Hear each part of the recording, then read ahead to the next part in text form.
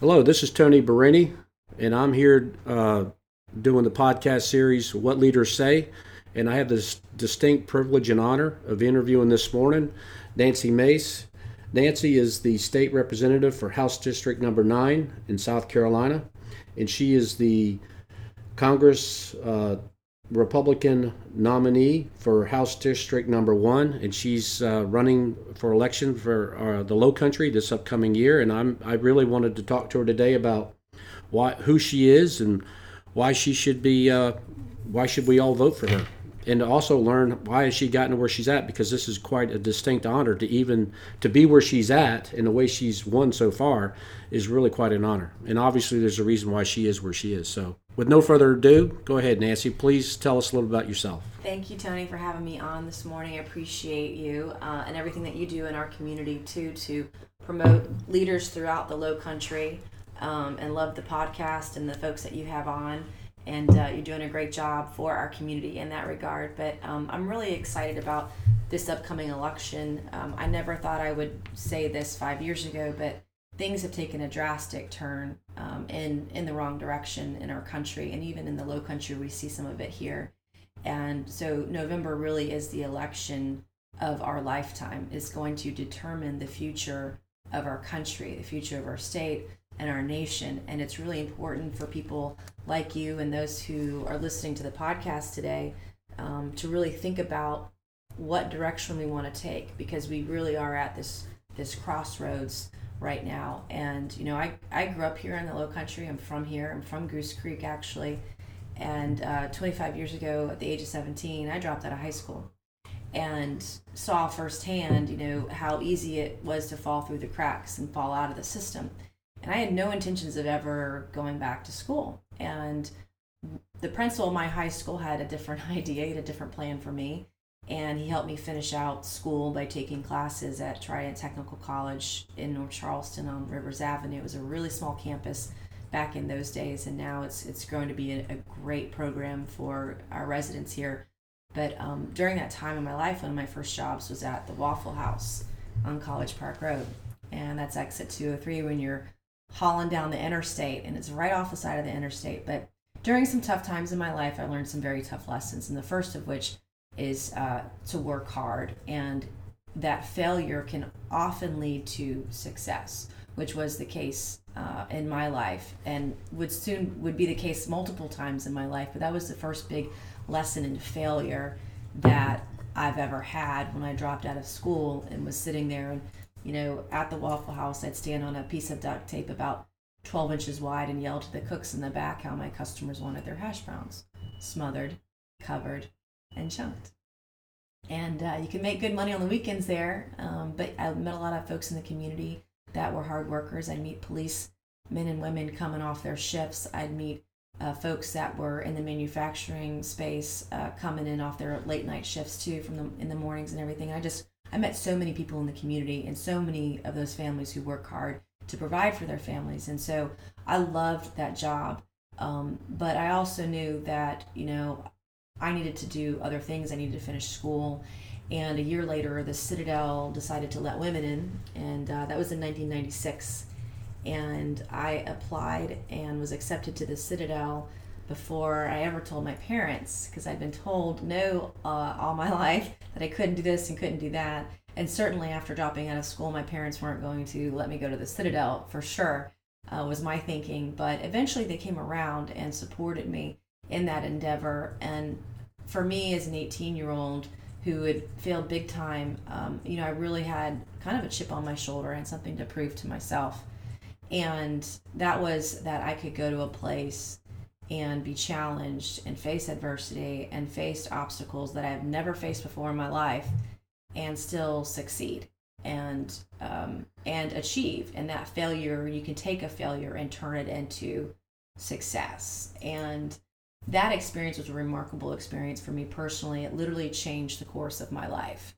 I wouldn't be where I am today had I not had that very challenging experience in my life to prove that to myself I could face those challenges and be successful. But a couple of things that I learned during that time, I learned about having courage to speak up for yourself, but even more so having courage to speak up for others, giving a voice to the voiceless, so to speak. Those are important values, whether that's in your personal life, your professional life, family, business, you name it. Not being afraid to speak your mind. And I think right now what you see in our country is a lot of people are afraid to speak their mind because of the consequences. You could lose your job if you're someone on Facebook sees your political opinion that they don't agree with, or everyone's got the right to speak their mind. It's titled there it's written there in the First Amendment. But right now we're in a place in this country where you just can't. And I think it's really important that we have people that, regardless of the consequences, are willing to speak up and do what's right. And I think we need that now more than ever. And one of the other things I learned while I was at the Citadel was having confidence. And I know now, many years later, that now as a mom and a businesswoman, I've been in business for 21 years, but if we don't believe in ourselves, then no one's going to believe in us, and they won't follow our ideas, either in business or professional life or in education. And this, being a business owner, being a leader here in the Charleston community, in the work that you've done in development over the years. And so you've got to have that confidence to be able to bring people together. And again, that's something I think we need now more than ever in this country, and we're not getting it from the other side right now. And we were promised a lot of things when Congressman Cunningham ran for office, and one of the reasons I'm running now is that a lot of promises were made, but a lot of those promises were not kept. And it really is about putting the Lowcountry first. Our needs are different than others throughout the state and throughout the country. We're a very unique district.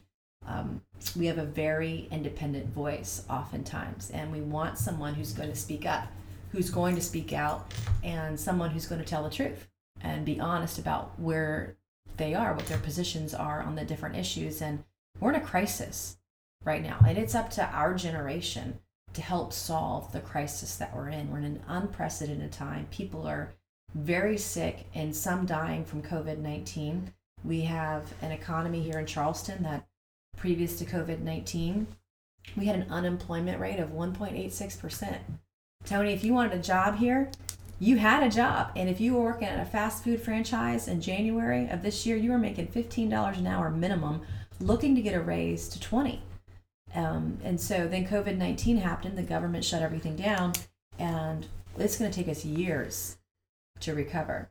And I believe that we need leadership right now. We need someone who's going to tackle the tough issues, who's going to look at small businesses as the backbone of this country, who's going to look at middle, hardworking Americans as the backbone of this country. They built this country, and they're going to rebuild it when this is over.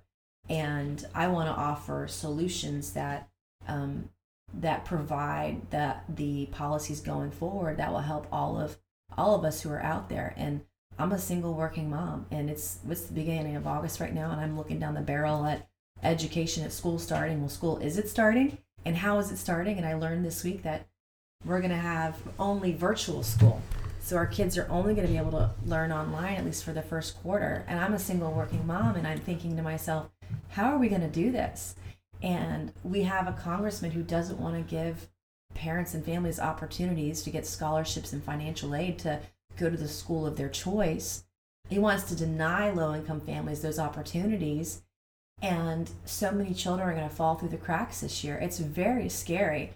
And I'm worried about my own children, but I worry more so about those families that are worse off than ours right now. We'll make it work. We'll figure out a way to do it. But I mean, we had days in the spring where we were sitting down. I was sitting down with one of my children for 12 hours a day trying to figure out how we can get it all done. And I can't do that again and work at the same time. And I'm in the same boat with so many parents. But this is a serious time. We're in a crisis, and I want to provide the solutions that will get us out of it over time. Yeah, I just want to add to what you just said. I mean, there's a lot of positive things that you said, and I completely agree 100%. But it seems like Congress is kind of out of control about the way they're voting against Trump. All the people that I know in the Lowcountry, business owners, we're all struggling with all the improvements that President Trump has made in all the positive direction. And yeah, we had the coronavirus, and we all understand what took place there.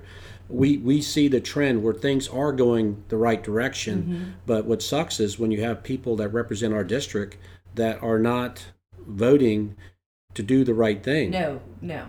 Congressman Cunningham is not voting to put the Low Country first right now. He's putting party over Low Country, which is ironic because he ran on Low Country over party in 2018 and promised to be independent of his party.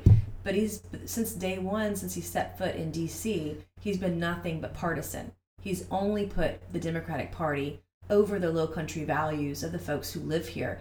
And, we have mostly Republicans. We've got a good number of Democrats, too.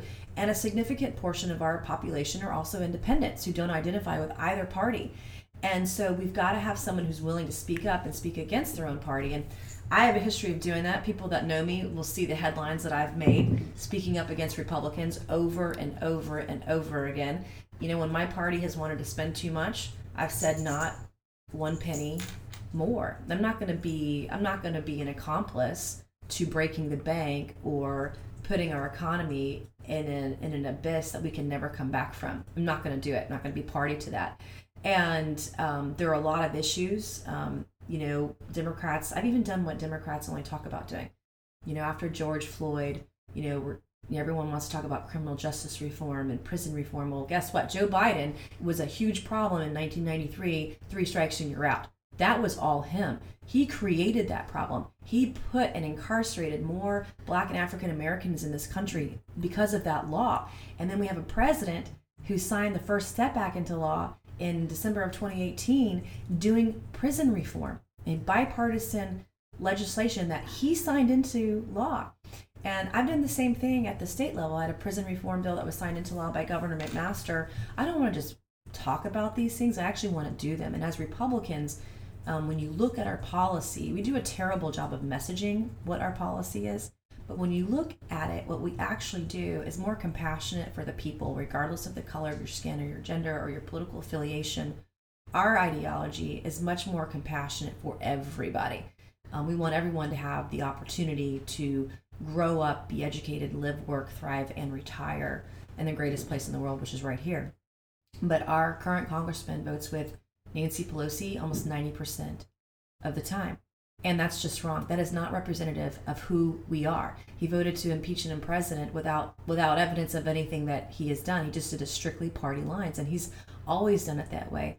And he does it in a way where he says, oh, well, I don't really know what I'm doing. He knows exactly what he's doing. And I just don't think it's an honest way to deal with people. Even though, Tony, you and I might disagree on an issue, but you're going to know where I stand on an issue because I'm always going to be honest. I mean, just the other day, he stole a headline from Politico and rewrote it to fit his narrative on the Great American Outdoors Act and said that Congress passed his bill. Congress didn't touch his bill. The fact is, it was Senator Cory Gardner's bill that the president signed into law. And the companion bill, the duplicate companion bill on the House side, was representative of the late civil rights leader John Lewis. And so, Cunningham those weren't his bills. And so, I think that the dishonesty in politics today is one of the reasons that I do this. I get fed up with the BS and some of what I see out there. Even though we're going to disagree on some issues, you're always going to know where I stand. I will always be honest and be truthful. Even when I'm wrong, I'm going to take responsibility for it. And so I think that's needed now more than ever today. Well, I mean, let me just say this as a business owner in the Charleston area, and just a good feel for our state. I mean, I would concur with what you said 100%. I mean, the bigger issue for me is, whether you're Democrat or Republican, is what are the values of the Low Country? And the Low Country values of people I'm dealing with, business owners, is more Republican, if you will, about what's doing what's right. And a lot of business owners are completely, yes, Cunningham got a lot of support in this, which is the reason why he won the election, but it was all based upon he was going to do what's best for the Low Country. Unfortunately, because he's voted with Nancy Pelosi and that side, the Democrats, it's actually hurt the Low Country. And the fear is if Trump was not in the office, what would the impact be with, I can tell specifically, it's like these tariffs, the tariffs that he's imposed on China. and also with Russia, has had a huge impact, like in the aluminum industry and the steel industry in the state of South Carolina, where we've created a lot of jobs because of the tariffs. And I mean, there's so much that goes on out there that, with him voting the way he's voted, it's not what's best for the Low Country. He's more concerned about. So my question to you is, why would he stay on the Democrat side instead of voting what's best for the Low Country? I have no idea. That's a great question for him when you have him on a podcast in the future, if he'll ever come on. But I would love to ask him that question in a debate. I cannot wait to debate him, which will hopefully happen this fall. I know there are some folks that want to put that together, and I'm all in. I will debate him as often as he likes. I will be there and do that. But great questions for him. And even when COVID-19 started, he actually wanted to reward China. I mean, by removing tariffs on China right at the beginning of COVID-19, when we all knew that this is China's fault that this happened. They didn't tell anybody that COVID-19 had gotten out and was infecting their communities and then was infecting the rest of the world. They were late to tell people and to tell the WHO and other countries, and lied about it even. And so he wanted to go and reward China rather than punish them. We got to keep countries and hold them accountable, but we also have to hold our congressman accountable for the way that he has voted, because he has not voted, whether it's spending in Congress or not putting our needs first. I mean, small businesses are the backbone of our economy right now. And during COVID-19, I didn't hear one word about how we're going to help small businesses above and beyond the stimulus package. There are things that Congress can do to help relieve small businesses. So for instance, after Hurricane Hugo in 1989, September of 1989, the Internal Revenue Service, the IRS, did what's called a revenue procedure. And by Congress's direction, they could have this year, they still have some time, but they could allow small businesses to write off their COVID-19 losses this year and not have to wait until next year when perhaps their businesses are no longer open. And they've been permanently shut down because they couldn't afford to stay open. And so there's no talk of any of that. And if folks go out to my website at nancymace.org, you will see all of the economic policy that I believe we need to be doing right now during this pandemic to help our small businesses, to help our economy reopen and allow every American to move forward. We don't get that from our current representation. And I'm going to fight day in and day out to see that we can do everything to help every working family and every small business in the Low Country, because that is our economy right now. And it's going to take us years to get back to where we were, but it can be done if we have someone who understands the underlying conditions in the market, the underlying causes of COVID-19 and what's happening and what we can actually do. Small parts can make a big difference. Just let those small businesses write off their losses right now. We have until October 15th. There's still time to be able to do that for those who filed an extension. Let's at least do that. But he doesn't have his leadership's ear. That's not happening. I mean, if that were the case, then Nancy Pelosi would be doing that right now, and she's not. The stimulus package initially, it allows for businesses to write off those losses, but not until next year. And next year's just too late. It's going to hurt our economy. What the government is doing right now, what federal bureaucrats and left Democrat folks in Congress are doing right now are going to hurt our economy in the long term.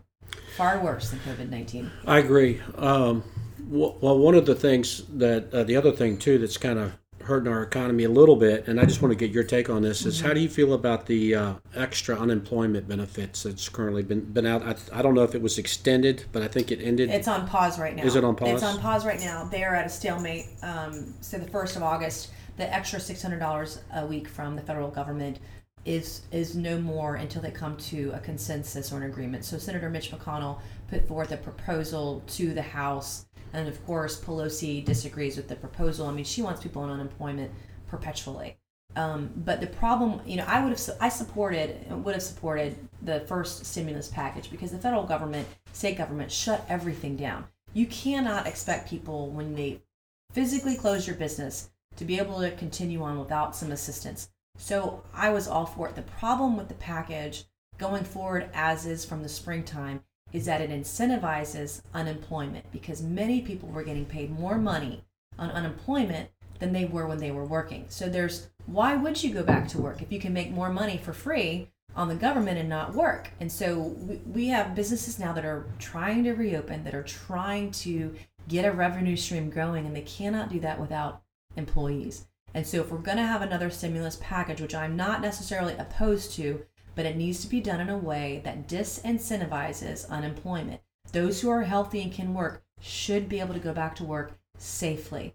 And so we've got to do that. Whether that's, one way to do that is to allow the states to make that decision for themselves. Maybe they can add an extra $100 a week or $200, or maybe they can do partial unemployment, part-time unemployment for part-time work. I think there are some ways that we can do that, but take it on a state-by-state basis also, and not allow the federal government to continue to hurt the economy by incentivizing unemployment. And this is across industry. I mean, I talk to folks in the construction industry, in the food and bev industry, in the financial services industry, which are big industries here in the low country market. They all have issues with bringing their employees back because of the unemployment. And of course, Democrats, including our Congressman Cunningham, wants to continue to incentivize unemployment. And I just, we've got to do better by our businesses. I just want to say kudos to what you just said. That this is what you just said is, I cannot say it any better. You said it perfectly. All of the people that I know that are having problems right now, especially in the food and bev industry, their biggest headache is they cannot get people to come back to work because they're making more money staying at home than if they come back to work. And that's not what drives our economy is people working. 100%. And the problem right now is, especially Upper King right now, again, those restaurants, why should somebody come to work when he can stay at home and make more money?